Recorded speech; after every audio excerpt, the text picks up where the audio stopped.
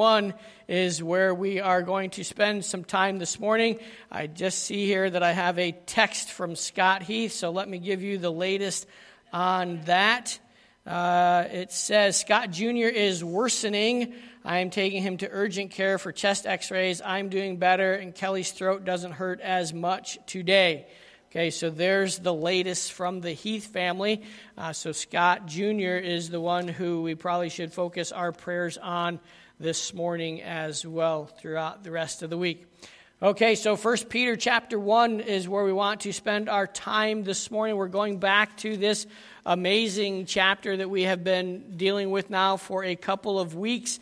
Can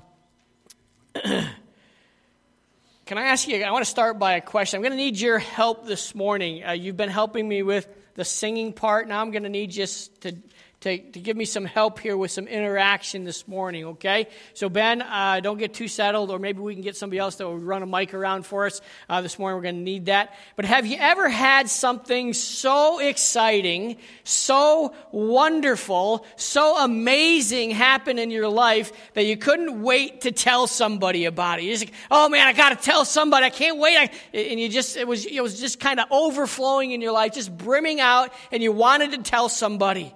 Perhaps when you got engaged, you wanted to share that news about the love of your life, asking you to marry them. Or maybe it was when you got your first job. Oh, it's the job I've been waiting for. It's the job I've been longing for. Finally got it. You can pray for Micah in that regard. He had an interview this week.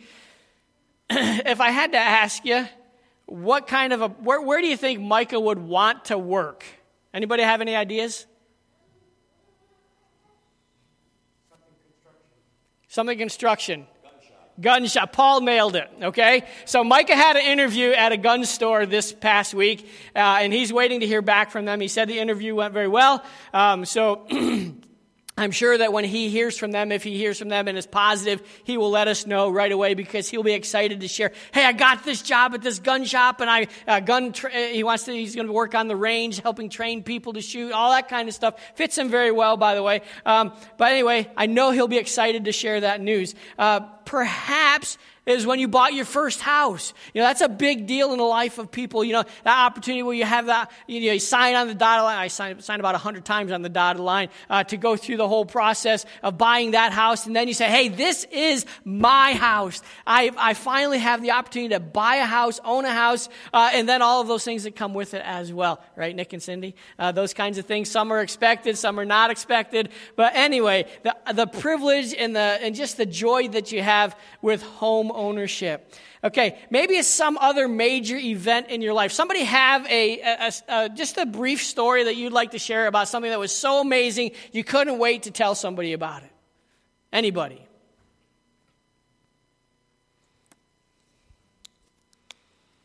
Come on, you guys don't live that boring lives, I'm sure.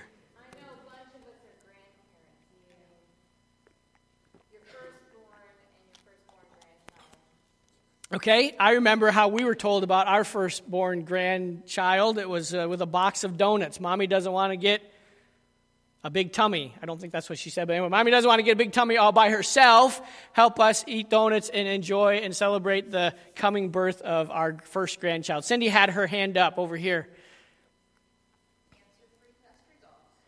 Amen. Cancer-free test results. That is a huge blessing, isn't it? I mean, you often see bumper stickers about beating cancer and that kind of stuff. Praise the Lord for that testimony. Someone else. Dave Thomas. When their daughter Lisa exclaimed that she was a believer, trusted Jesus Christ as her personal Savior. What a great joy that is. Can't beat that. Can't top that. Anyone else? Doug.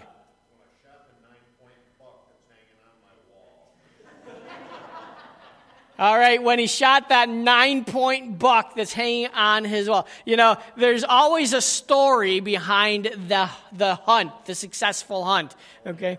So if you want to know the story behind Doug's successful hunt, I'm sure he'd be happy to tell you about it. Maybe even someday he'll show you the 9-point buck that is hanging in his house, okay? We're all happy about that. Mine, I don't know how many points my first buck had on it because I shot part of the antlers off when I shot the first time. So anyway, like I said, there's always a story behind the big shot. Something else? Anyone else? Cindy?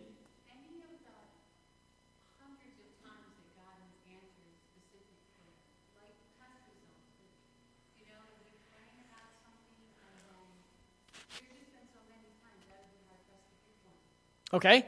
Cindy says all of the times that God has answered prayer with regard to specific test results, health things like that. And can I add one to your list? Raymond's salvation, Raymond's proclamation that he also trusted Jesus Christ as his Savior. Okay. Hopefully Ray will be. Yeah, we've been praying for Ray, and so he's going to be discharged. He's going to go home pretty soon, so that's an answer to prayer. Anything else?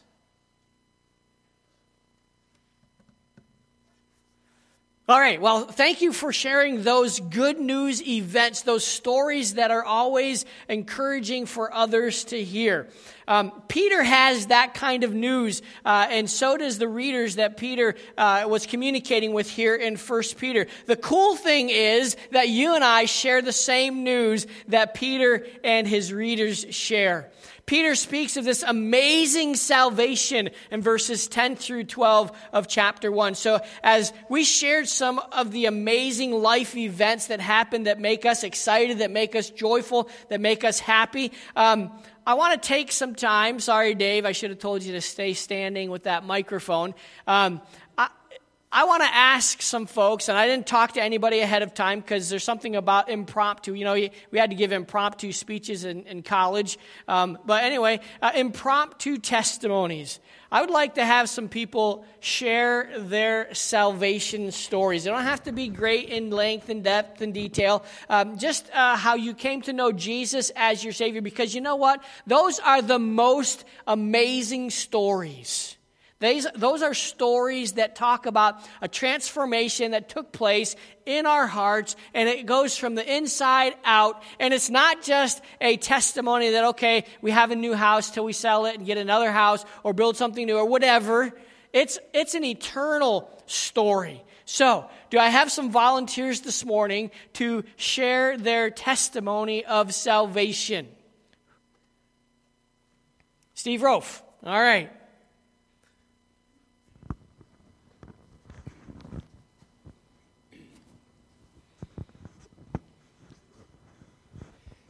I grew up attending Bible Baptist Church of Cortland. And while I was there, at the age of 8, we had a evangelist speaker come in. And the Holy Spirit opened my understanding of my need, that I was a sinner and I was lost and I needed salvation. And I accepted Christ as my Savior then. But it didn't end there. Later on, I needed to grow. And that church started an Awana program. And that Awana program was quite a ministry to me and to my growth. And I was thankful that even our church here at one point had an Awana program, and we were able to reach out to many young people. The Awana program was helpful in my spiritual growth.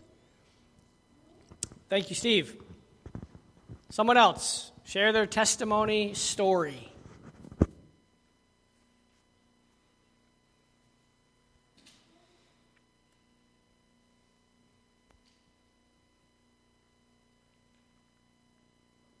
Dave Thomas.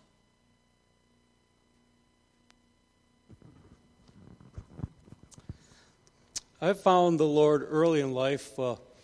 I accepted the Lord in Vacation Bible School at Homer Baptist Church when I was just a young kid. But as I grew older, I turned into the typical prodigal son and kind of went my own way for many years. But as the Word of God teaches that the the Lord will not let go of those he owns, and he didn't let go of me. And he brought me back years later, and here I am. All right. Vacation Bible School, a tool that God uses to bring many to the saving knowledge of Jesus Christ. Someone else. Don't be shy. It's like family. Joseph. This is the first. We haven't heard Joseph's testimony yet, so put this in your memory banks because we're going to hear it again soon, I'm pretty sure. Yeah, probably. We are supposed to tell our testimony to some of the deacons this afternoon, which I don't know how many of them are here today. But so I wish I could say that I accepted Christ early on in life. But mine was probably only, 6-7 years ago? Somewhere around there. So it's been a relatively short time compared to most here. So my story of salvation starts in the Army, where I spent years building myself up on a pedestal and doing everything myself. And as I used to call Christians at that time, Bible-thumping idiots, would occasionally come to me and try to witness to me. And I never accepted it, and I always dismissed it as, just myth and legend and things that didn't really make any sense and something that people clung on to that didn't know any better. But in building myself up and living with my wife through a series of different events, struggling through PTSD and a bunch of other things, God intervened in my life and rescued me from myself and from a life of sin and just brought me to a place of understanding and opened my eyes and allowed me to see the truth and allowed me to come to a realization that I had been living my life wrong all of that time and leading it on my own, and I clearly wasn't fit to do that. So through other circumstances and him deciding that it was time for me to come to him, and he's been leading my life ever since and helping me to lead my family and witness to them and help them to grow up and live godly lives. So, amen. Thanks, Joseph. Any others? Don't want to leave anybody out that wants to share the amazing work that God did in your life.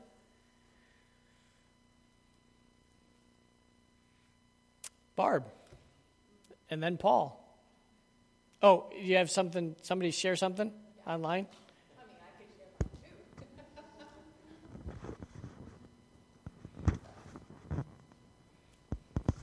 I have two things from online. Amanda wanted to share the first question, that when they were first married, Carl got a job that took them away from here, but then about 6 months later, he got his teaching job in Lafayette, so they were so thankful that they got to come back to their home church. And my cousin Lori, sorry, I just think it's so cool that she watches online. But she said she got saved at camp, and I remember because I'm the one who was her counselor and led her to the Lord. So that was really cool for me. My personal story of salvation was when I was just a tiny little girl. I was only 4, but I remember it. And my mom asked me I was helping my mom, standing on the chair in the kitchen, washing dishes, and the radio was on, and it was kids program, Christian radio, and there was a song, The Happy Day Express, and it was about going to heaven, and you needed Jesus, and my mom started talking to me and asked me about that, and I said I wanted to get saved, so we walked from the kitchen through the dining room where my brother had a train set. Trains must be a thing, I guess. And we had to walk over his train set, and we sat on the living room and the big brown couch. And she made sure I knew that I was a sinner. She said, "Have you ever sinned? Have you done something that Jesus didn't like?" And I had fought with my brother, so I knew I was a sinner. And I asked him to forgive my sin and prayed and received Christ as my Savior. I was only 4, but I remember it very vividly. So praise the Lord for that. Amen. Paul's next.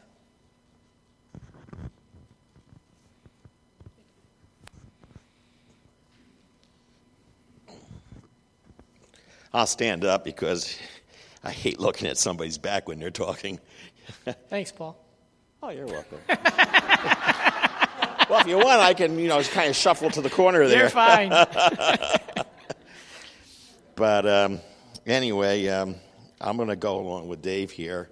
I was saved rather young, and then I did the straying aspect. I'm just going to make this a real short one today because there's a reason for that. But God blessed me with this beautiful lady here 45 years ago, and God gave me the wisdom to marry her. And I can say that somewhere in our aspect, we were big motorcycle riders and all that, too. We were enjoying life, fast boats, fast cars, fast motorcycles, the routine. And one day I came home, and Martha was rather upset. And I says, "What's the matter, dear?" And she says, I feel that we're losing touch with God. We need to go back to church. And we took that serious. Remember that, hon? We ended up going to a Baptist church in Shark River Hills in Neptune, New Jersey. And we've gone back ever since then. And I guess what I wanted to say today is that looking back over my whole life, especially the 45 years I've been married to this lovely lady, I can remember of many, many times where at no effort on my part where God has blessed us. He blessed us with children that all know Christ, and part of that's due to CCA by a large amount. He's taken us both through cancer now, grandchildren. And I guess what I really wanted to say today, and what makes the biggest part in all our lives, is that in the Bible it talks about praying constantly, incessantly, not stopping. And, over the years, I used to spend a lot of time on the road. Now, I don't recommend closing your eyes while you're driving and praying, because that will get you to meet Jesus a lot quicker. But what I do recommend is that in your thoughts, when you're talking to yourself, talk to God too. Take a few minutes. You don't necessarily have to be on your knees to talk to our Lord. It can be a fleeting moment like, "Oh, Lord, help me with this," or "Guide me here," or "Open the door." And I can tell you that over the years, all through my life, I've prayed that prayer. I've prayed it over my children. I've prayed it over my wife. And I can tell you every day he leads me in a different direction. Am I perfect? No. Ask Martha. Not even close. But I love the Lord. He loves us. And I can't thank him enough for letting me be part of that chosen group of people that have accepted him as Christ, my Savior. So God bless you all. And love to hear yours too. Thanks, Paul. Like I said, I don't want to cut anybody out. Is there anybody else that wants to share? All right, I have one more to share with you. It's from a song on the radio. It's really been an encouraging song to me, and it's really the testimony of a lady by the name of Ann Wilson. She put to music, the title is called My Jesus. The words go like this: "Are you past the point of weary? Is your burden weighing heavy? Is it all too much to carry? Let me tell you about my Jesus. Do you feel that empty feeling? Because shame's done all it's stealing, and you're desperate for some healing? Let me tell you about my Jesus. He makes a way when there ain't no way, raises up from the empty grave. Ain't no sinner that he can't save. Let me tell you about my Jesus. His love is strong and his grace is free. And the good news is I know that he can do for you what he's done for me. Let me tell you about my Jesus, and let my Jesus change your life." Hallelujah, hallelujah, hallelujah, amen. Who can wipe away the tears from broken dreams and wasted years and tell the past to disappear? Oh, let me tell you about my Jesus and all the wrong turns that you would go and undo if you could. Who can work it all for your good? Let me tell you about my Jesus.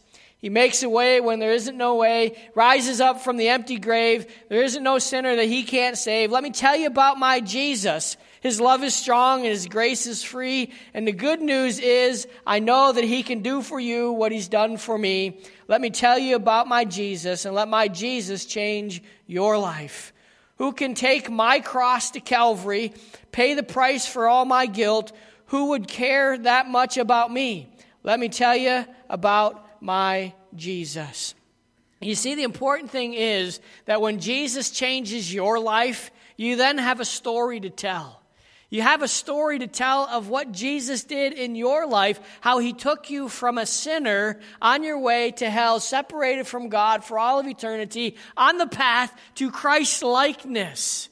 That's an amazing change, and that's the change that we're going to look at this morning as we look at 1 Peter chapter 1, verses 10 through 12. Somebody said to me this morning, Pastor, only 7 blanks? I hope it's more than a 10-minute sermon. Well, here we go. Let's stand together. We're going to read verses 10 through 12. I think it's on the screen for us to read together. 1 Peter chapter 1, verses 10 through 12. So great a salvation is what we're going to be looking at this morning. We've already heard some testimonies of the great salvation God has provided in the lives of many here this morning. But read with me, if you will.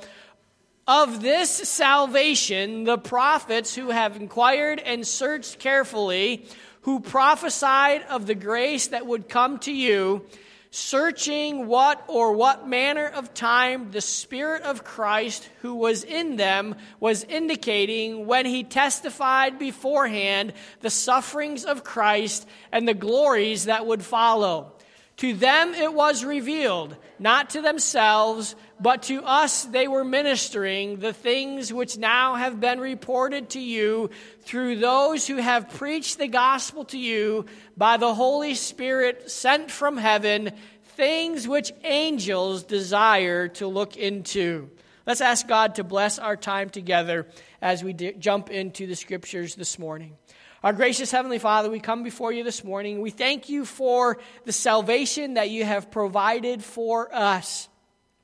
We have heard this morning the testimonies of a number of individuals right here in this room that have come to know Jesus Christ as their personal Savior. And once that happens, Father, we are reconciled to you. We were lost. We were hopeless. We were on our way to a Christless eternity in a place that you prepared for the devil and his angels. And all those who refuse to call upon your name will spend eternity there as well. That's where everyone starts out, on their way to hell. But Father, you break into the lives of many, and you work in their hearts, and you bring them to a place where they realize that they are sinners, that they are hopeless and helpless, and that they need Christ. They need to be reconciled to you. And so, Father, this morning we say thank you. Those of us who have put our faith and trust in the work of Christ on the cross of Calvary, those of us that you have redeemed, we want to express to you our thankfulness for this great salvation that you have provided. Father, there is nothing that we could do to make things right with you. In fact, we didn't even want to make things right with you. But through your Holy Spirit, you called us, you convicted us, you brought us into a place of understanding our sinfulness, and the only way to deal with that sinfulness was through Christ. And so thank you so much for this great salvation that we're going to look at this morning from the pen of the Apostle Peter. Bless our time in your word today, we pray, in Jesus' name, amen. Thank you. You may be seated. So we've learned about this salvation so far as we've been looking at 1 Peter chapter 1. In this study of Peter's first letter to the Jewish believers that are suffering persecution, he writes and he starts off by talking about salvation.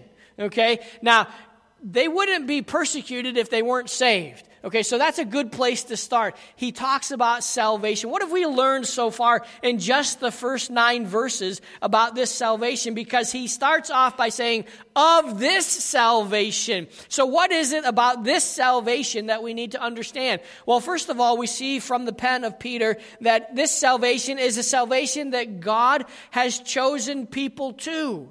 People don't choose to be saved. God chooses people to save. And we understand that truth because if God waited for us to choose to be saved, then guess what? None of us would be saved.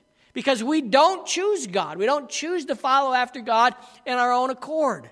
Isaiah is very clear. All we like sheep have done what? We've gone astray. We've turned everyone to their own way. So we're not seeking after God. We're not searching God. So God breaks into our world through His Holy Spirit. He calls us. He convicts us. He brings us to a place where we understand our need of salvation and that salvation can only be given to us through the work of the Holy Spirit. We call this, we've talked about it now for a couple of weeks, we call this election. And we're so thankful for election because if God didn't choose us, then we know that nobody would come and nobody would experience this great salvation that Peter is talking about. The second thing that we know and we've learned so far from our study in 1 Peter about this salvation is that we see all three persons in the Godhead are involved in this amazing salvation. People often wonder, what's the Trinity all about? Well, you know what? The Trinity today is involved in the salvation of every individual who comes to know Jesus Christ as their Savior. The triune Godhead, all three parts are at work. Peter reminds us that our salvation is based on the Father's foreknowledge, not on anything that I could do or you could do, but is simply based on God's choosing. We also see from Peter that the Holy Spirit brings us to salvation and helps us to grow. Peter calls that sanctification. There's the initial act of sanctification where all of us come to know Christ as our Savior. And then there's the growing aspect of sanctification. And without the Spirit's work in our lives, none of that would be possible. And we're all looking forward to that last part of sanctification that we call glorification, when we become just like our Savior, Jesus Christ, when we see him face to face. And then there's Jesus. It was his obedience to the death on the cross that God planned in eternity past in order to reconcile lost mankind. Jesus shed his blood on the cross of Calvary. And Scripture is very clear that without the shedding of blood, there can be no remission or there can be no forgiveness of our sins. So it's the shed blood of Jesus Christ that makes it possible for us to be reconciled. That blood of his Son satisfied God's wrath and his just requirements. Without Jesus' blood being shed, there would be no salvation. So Jesus is involved in the salvation process as well. This amazing gift of salvation, simply put, is God saves us from our sin. He guarantees us an inheritance of eternal life, and that it's all of God and none of me. My salvation has absolutely nothing to do with me, who I am, what I do, anything like that. My salvation is all of God. We also saw earlier on in our study here is that God's great mercy is the tool that caused us to be born again and to bring about this living hope in our lives. If it weren't for the mercy of God giving us or withholding from us what we so rightly deserve, God withheld from us the punishment, the separation from him that we deserve. In his mercy, he saved us from that. We see that our inheritance is incorruptible. Nothing can take the shine off of this inheritance because it's all of God and not of me. Not only is it incorruptible, but it's immaculate, it's imperishable, it's indestructible. Hallelujah! Nothing can touch my salvation. Not because of me, but because of God. And we see also our great salvation is kept secure by none other than our great God. The all-powerful creator of heaven and earth secures our salvation. I don't work to keep my salvation. I don't work to get my salvation. I work to show my salvation. And as I work, God is glorified in what I do. Again, giving him credit, giving him the recognition for what he deserves. And then the last thing that we saw in our study so far about this amazing salvation is that it's brought about by faith, and it always results. Doesn't matter who gets saved, whether it's a seriously important person or just an average person that nobody really knows. Every individual who comes to know Jesus Christ as their Savior comes by faith, and that salvation results in praise and honor and glory of our great God. In fact, you know what? Every individual that comes to know Jesus Christ as their Savior, you know what happens when every individual gets saved? There's a celebration in heaven. That's what makes the angels rejoice. When an individual hears the gospel, responds to the gospel, trusts Jesus Christ as their Lord and Savior, heaven has a praise party because somebody has been delivered from an eternity in hell and guaranteed presence with God for all of eternity in a place called heaven. What a great thought that is, that the angels rejoice over our salvation. You know, I've said before that the word awesome should be reserved for the things of God and things that relate to God. This is one of those things that we could genuinely call awesome. Our salvation is awesome. Let's take a look at this salvation from the pen of the Apostle Peter. First of all, we start off by thinking about and seeing here in our text the curiousness of salvation. The curiousness of salvation. We had our grandkids with us for Thursday night and Thursday and Friday. And one of the things that they love is to be read to. They'll bring a stack of books like this from the bookshelf, and they'll say, read. Now, Grandma does most of the reading, but every now and then, Grandpa does some reading as well. And I heard Josiah sitting on the couch listening to Grandma read some from that famous series, Curious George. Okay, what's Curious George known for? He always wants to figure out what's going on. He always has questions. He always has to get the answers to the things that he's wondering about. Curiosity. Our salvation causes curiosity amongst different groups of people. First of all, we see here in our text this morning that it's the prophets that were curious about our salvation. They, in fact, researched this salvation. How many people have had to write research papers before? Aren't they just the best thing to do? Just like having your teeth done. In other words, no! Nobody wants to write research papers. I didn't like writing papers in college. We had this one professor that he was, you thought that the more you wrote, the better off you would be when you wrote a paper, right? Doc Carter was not that way. Every class, Doc Carter took attendance by saying, I want you to write a summary of what you learned in class today, 25 words or less. That was the way he took attendance.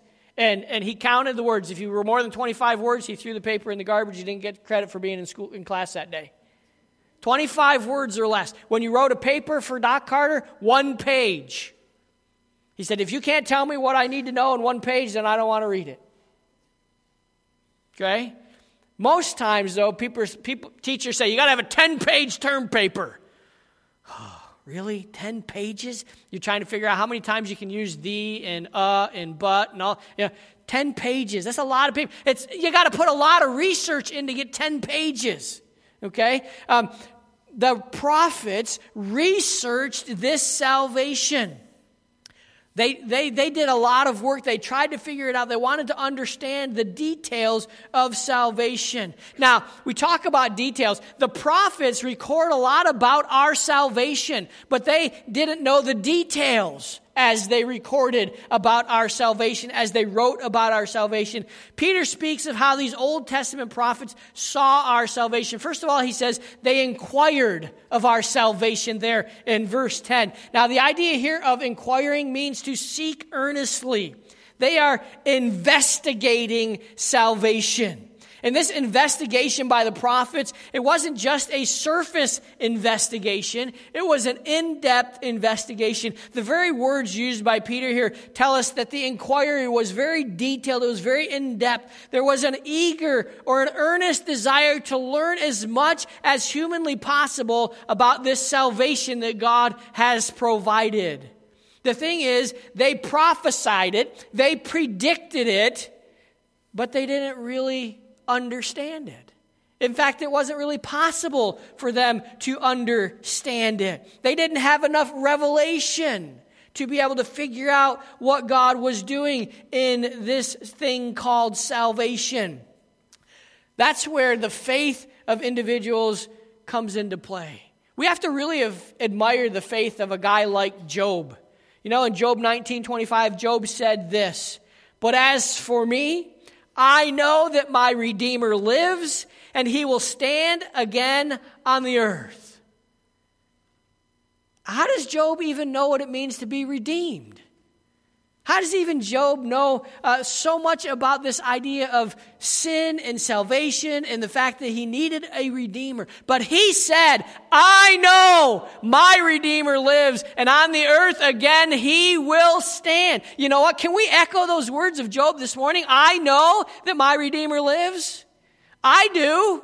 My Redeemer lives. And you know what? I can say that because I can look back at the death of Christ on the cross and see that Jesus, God's Son, died on the cross to purchase my redemption. I can know beyond a shadow of a doubt that Jesus died on the cross. It's a historical record. There's no doubt. Job knew nothing about that. And yet he says, my Redeemer lives. We see that our Redeemer died and rose again, and we say, I know that my Redeemer lives. He had amazing faith. He demonstrated that his trust was in the Lord and that God would deliver him not only in a physical sense, but God would deliver him in a spiritual sense as well as he chose. That's why he talked about a Redeemer. Job must have studied as much as he had available at his disposal to figure out who the Redeemer was. The prophets searched about our salvation. In other words, they made careful inquiry.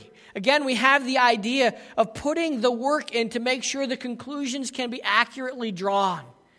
This word searched is the Greek word exoneruno. Okay? Now, we kind of get an idea of what we're going for here because it sounds a lot like our word examine. Examine.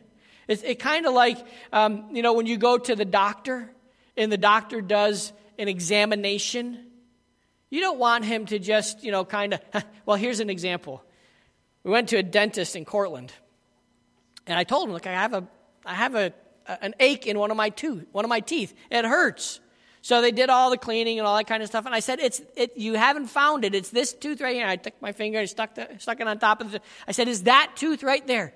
And he looks at it and he pokes around a little bit. And he says, you want me to fill it?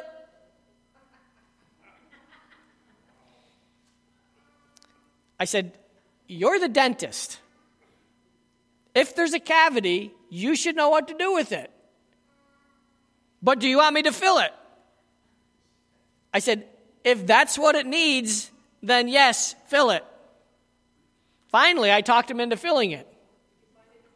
I did. But never went back to him. Okay? That's not the kind of exam that you want. That's not the kind of exam that the prophets were doing here. Instead, they did a thorough examination.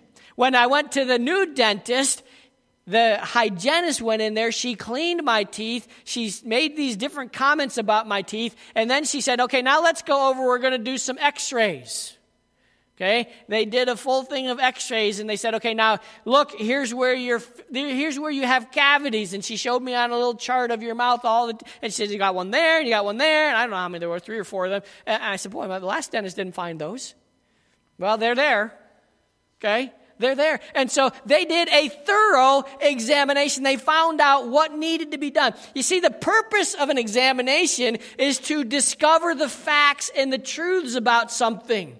The prophets put their work in and they proclaimed the truth that God called them to speak. And then they tried to figure out exactly what God was saying and when it would come to pass. You see, they were writing about things that were going to happen years and years and years down the road.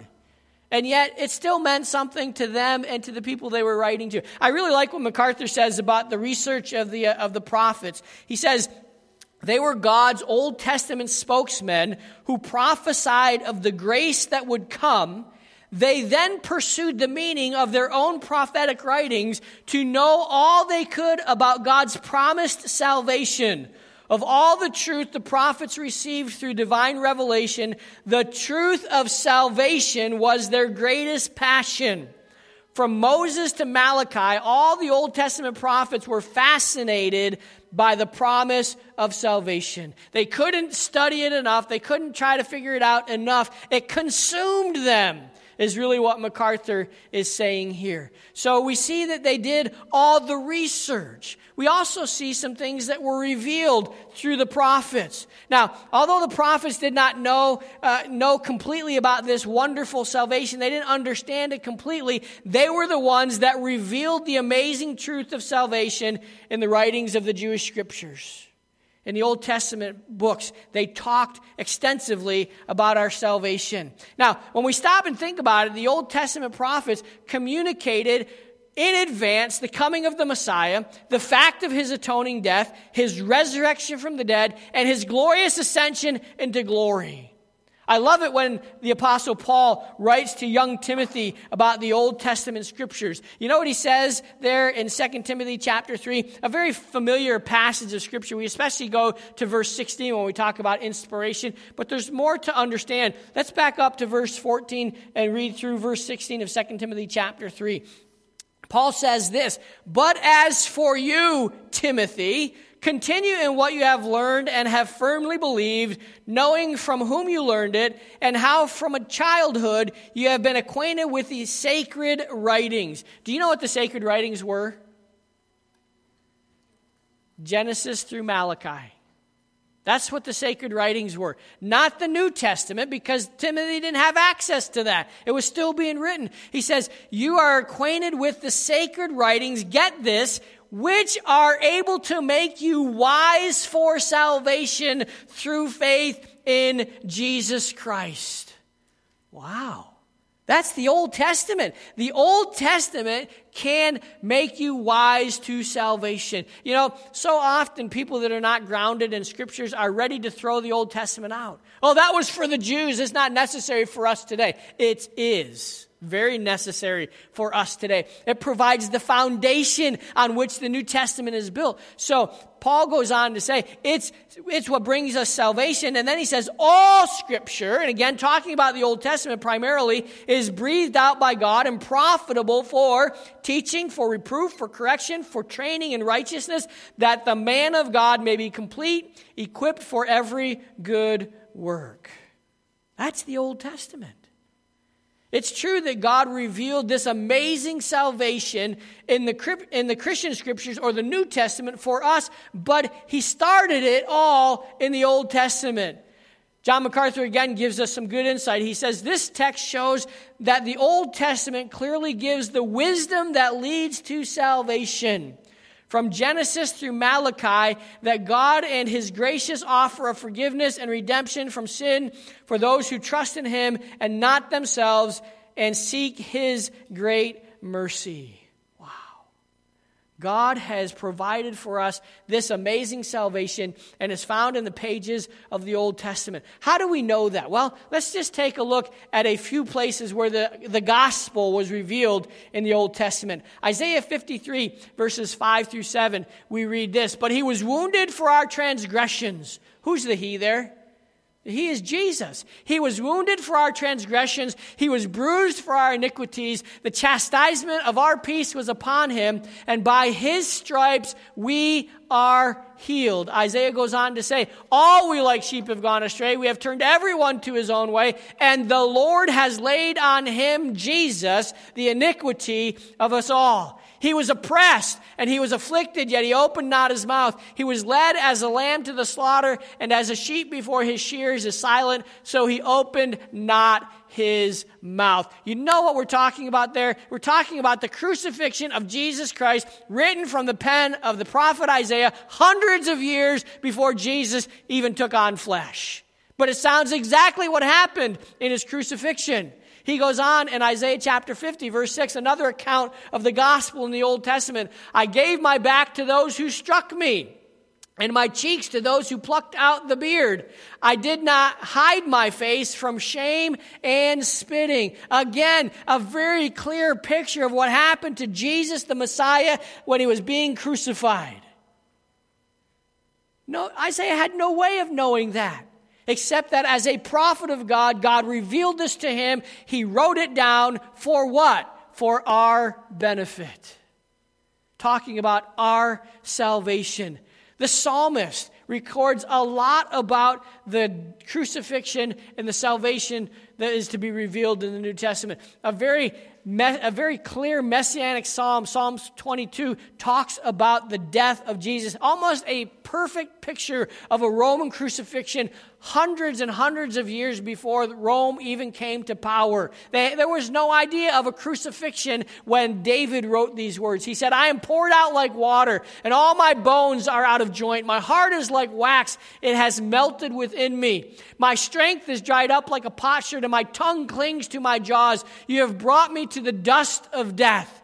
For dogs have surrounded me. The congregation of the wicked has enclosed me. They pierced my hands and my feet. When the Jewish people read this, it was like, what are you talking about? Pierced your hands and feet. That is a very picture of what happened at the crucifixion of Jesus Christ from David, who had no idea what was going to happen. And yet he clearly and accurately portrays the gospel account of the death of Christ on the cross of Calvary. The prophet Zechariah in Zechariah 12:10 writes this, and I will pour on the house of David and the inhabitants of Jerusalem the spirit of grace and supplication. Then they will look on me whom they pierced. Yes, they will mourn for him as one mourns for his only son, and grieve for him as one who grieves for his firstborn. Pierced. They will look on me whom they have pierced. Again, the Jewish people wondering, what is Zechariah talking about? Having pierced somebody didn't make any sense to them. But now when we look back and we see, yes, Zechariah was completely talking about Jesus' piercing, the firstborn of God. Jesus is God's firstborn, only begotten son. Exactly what Zechariah is talking about. There are plenty of more verses that we could look at that talk about the coming and the purpose of Jesus Christ. All of these fulfilled prophecies should give you and I great confidence in the plan of God to bring salvation to mankind. The salvation that we're talking about here from the pen of the Apostle Peter was revealed first in the Old Testament. As we get to verse 12, we see salvation's completeness. Notice the tense in this verse. Let me read part of it to you. It says, to them it was revealed that not to themselves, but to us they were ministering the things which now have been reported to you through those who have preached the gospel to you by the Holy Spirit sent from heaven. Peter is speaking in the past tense here. It's an indication that the work of salvation is complete. It's done. When Jesus hung on the cross and he said, it is finished, he was talking about the salvation that he would make available to mankind. The work of salvation is done through the cross of Christ on Calvary. You and I benefit from that work of salvation. Peter goes on to talk about those that received the gospel here in verse 12. See that Peter told his readers that the Old Testament prophets were not writing to themselves, but they were writing to us. Peter and his readers, and to you and I who would read the words of Peter down through the church age, we are the ones who have received the gospel because the gospel work was completed through Christ.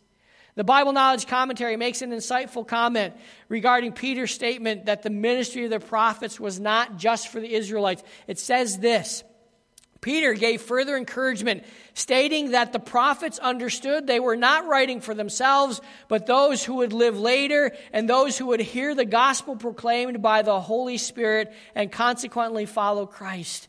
Who's received the gospel? Only those who lived after the death, burial, and resurrection of Jesus Christ. The gospel would make no sense to anybody prior to that time. They wouldn't know anything about it. The good news is that God sent a Savior from heaven, His Son, to die on the cross to pay for my sins and for your sins. And if you accept His work on the cross of Calvary, you can live forever in a right relationship with God through that atoning work on the cross of Calvary. We spent time this morning as we started the sermon taking volunteers' testimonies.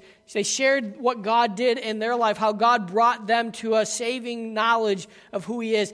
Can we agree on this, that the gospel is still going out? The gospel is still being presented, and people are still hearing and responding to the good news. I'm so thankful that the gospel is still working today.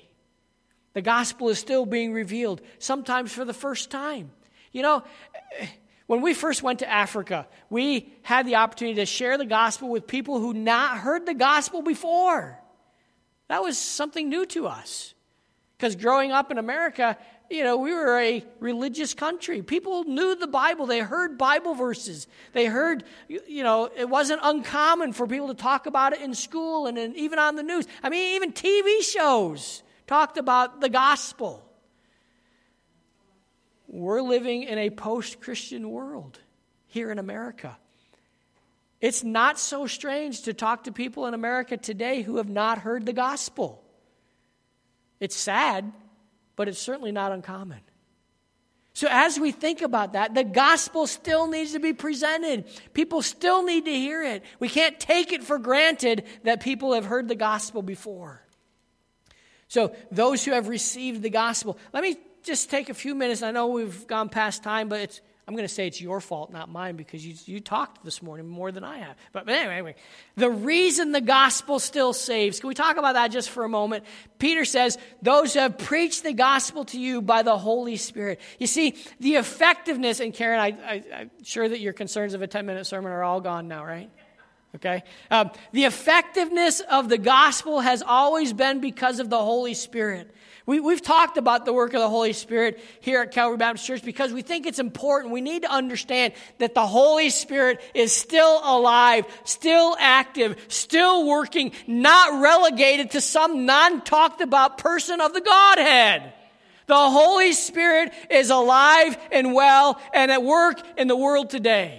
And through his people, his children, those he's called to be part of the family of God. The Spirit is the one that brings conviction to lost mankind. The Spirit is the one that quickens the heart and the mind of the unbeliever. It is the Spirit of God that places the believer into the body of Christ. It is the Spirit that causes us to grow, that encourages us to communicate the good news to others, and then starts the work of salvation all over again in the heart and life of another, so that process can go on and on and on and on until the trumpet sounds and God takes us home.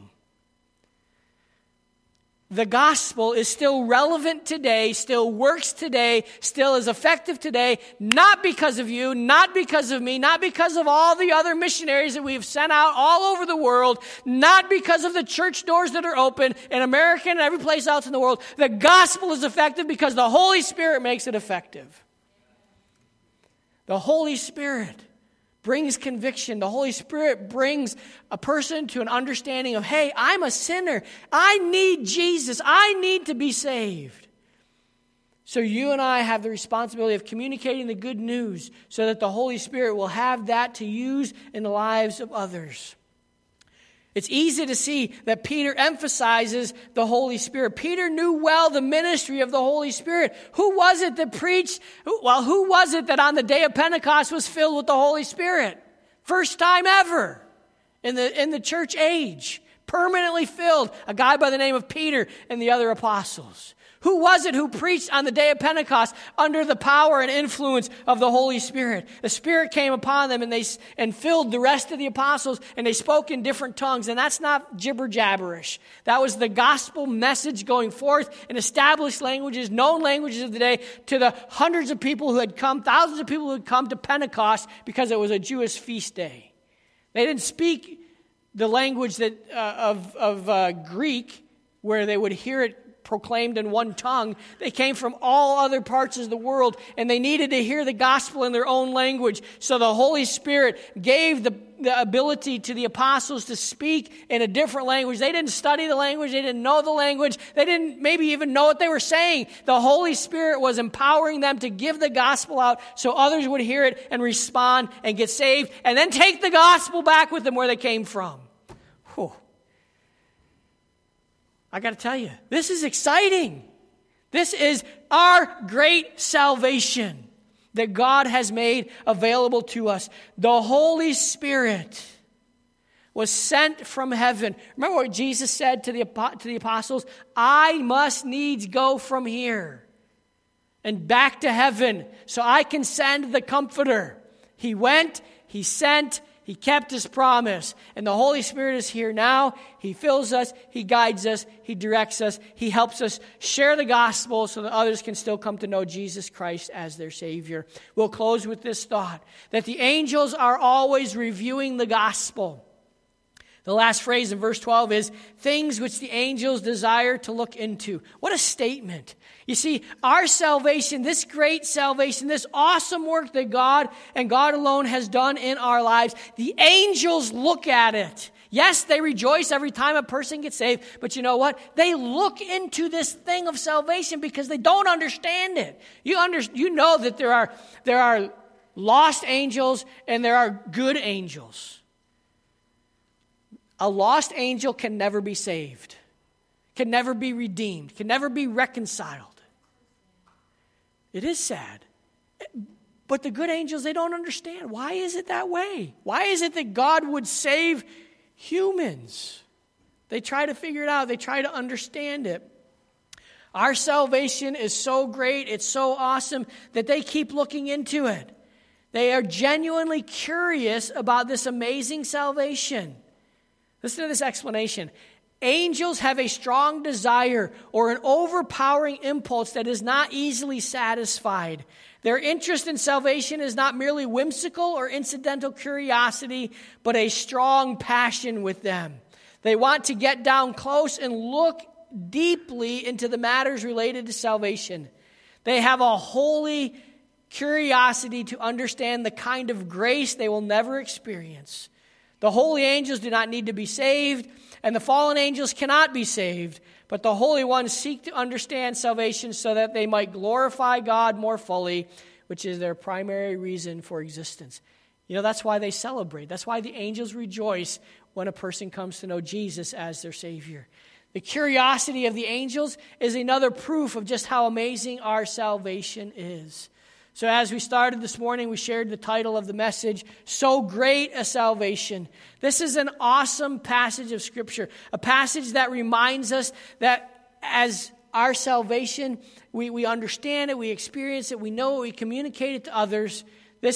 Our salvation is beyond our total understanding, but we glory in it. We are so thankful for it. John Piper sums up this passage this way. He says, so the main point of this paragraph, 1 Peter chapter 1, verses 10 through 12, is that we should be amazed at the greatness of our salvation, and that this greatness is shown by the fact that the prophets of God and the angels of heaven long to look in it. So let's close with this thought this morning. Our salvation is so great that if you are here this morning and you've never asked Jesus Christ to be your Savior, you are missing out on the greatest thing ever made available to you. That's the salvation of your soul, that which spares you from an eternity separated from God in hell. If you're here this morning and you don't remember a time in your life where you personally bowed your head and bowed your heart before Almighty God and confessed that you're a sinner, said, God, yes, I understand that I am a sinner. I know that I deserve separation from you in a place called hell. Or if you're watching online and you've never trusted Jesus Christ as your Savior, can I tell you this? If you don't remember a time doing it, where you confess Jesus Christ as Lord and Savior, then you need to do that. You need to confess Jesus as Lord. What does Romans tell us? That confession is made by the mouth. And that when one makes a confession of Lord and Savior, that is what brings them to the realization of the work of salvation in their life. Is there a point when you remember doing that? Barb said this morning when she was 4 years old. For me, I don't remember the age. I remember the event. It was on a Sunday morning after church. My mom and I sat in a big green chair. And I said, Mom, Mrs. White said such and such in a Sunday school class. I don't understand it. And my mom explained it to me. And I asked Jesus on that day to be my Savior. Others have shared that experience this morning. If there's not a time in your life that you remember when you asked Jesus Christ to be your Savior, if you can't remember confessing Jesus Christ as your Lord, then I would implore you today to do that. Let today be the day of your salvation. I'd love to help you do that. Somebody else, there's lots of others in this room that can help you do that. So if you haven't done that, please let today be the day that you are able to call Jesus, my Savior, my Lord. If you're here this morning and you have asked Jesus Christ to be your Savior, can I encourage you not to just let him be your Savior, but let him be your Lord.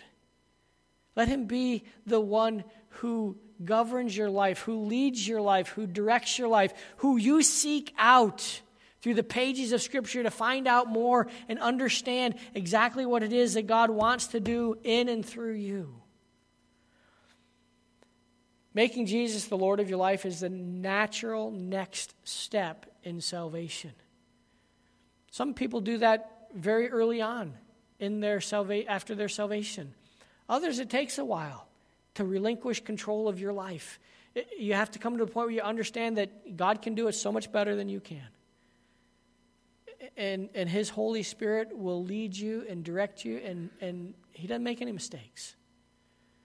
So if you're here this morning and you don't know Christ as your Savior, let today be the day that you make that decision. If you're here this morning and you know Christ as your Savior, then let today be the day that you decide, hey, I want to take the next step. I want to do the next right thing. For some, that might be baptism. For some, that might be say, hey, I've been just kind of coasting. I haven't really been doing much in the church. I want to be involved in the ministry of the church. I want to do something that makes my life count for eternity. Salvation, it's an amazing thing. Something that God has given to us. And we should give ourselves back to him in service as a result. Our gracious Heavenly Father, we come before you this morning and we thank you so very much for this amazing salvation. Salvation that you have provided for us, that you have given to us, that you made available to lost mankind. Father, we know that it wouldn't be possible for us to be saved if you didn't call us, if you didn't lead us, if you didn't bring us into your family. So we're thankful for that work of the Holy Spirit that brings us to salvation. We're thankful that the Holy Spirit continues to work in our lives, helps us to become more and more like our Savior, Jesus Christ. Thank you, Father, for this great gift of salvation. I pray this morning, if there's somebody here that doesn't know Jesus as their Savior, that today would be the day. If there's not been a point in their life where they remember bowing their head and their heart before God and confessing Jesus Christ as Lord, that today would be that day where they do just that. For those of us who know Jesus as our Savior, Father, help us to allow you to be the Lord of our lives, having complete control of what we do and say, where we go, the things we think, helping us to become more like Jesus, in whose name we pray. Amen.